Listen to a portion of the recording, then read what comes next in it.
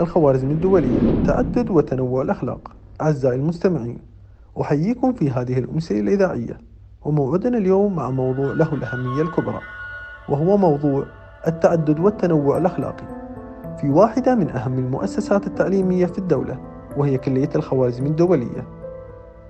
إن التعدد والتنوع هو أساس لنجاح المجتمعات بشكل عام، وللمؤسسات التعليمية بشكل خاص، حيث يعمل هذا التنازع على تفعيل أدوار الخبرة بين الأشخاص بعضهم البعض، كما أنه يعتبر أساس لمفهوم التسامح العالمي.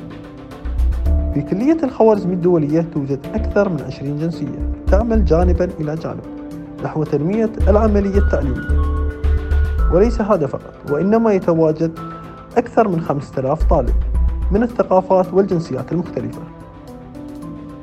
وهنا نقول أن تلك التنوع والتعدد إنما يؤدي إلى نتيجة واحدة في شمول قيم التسامح، وأيضا تبادل الثقافات بين هؤلاء الطلاب أو حتى الهيئة التدريسية. في نهاية هذه الحلقة أشكر لكم حسن الاستماع. دمتم في أمان الله.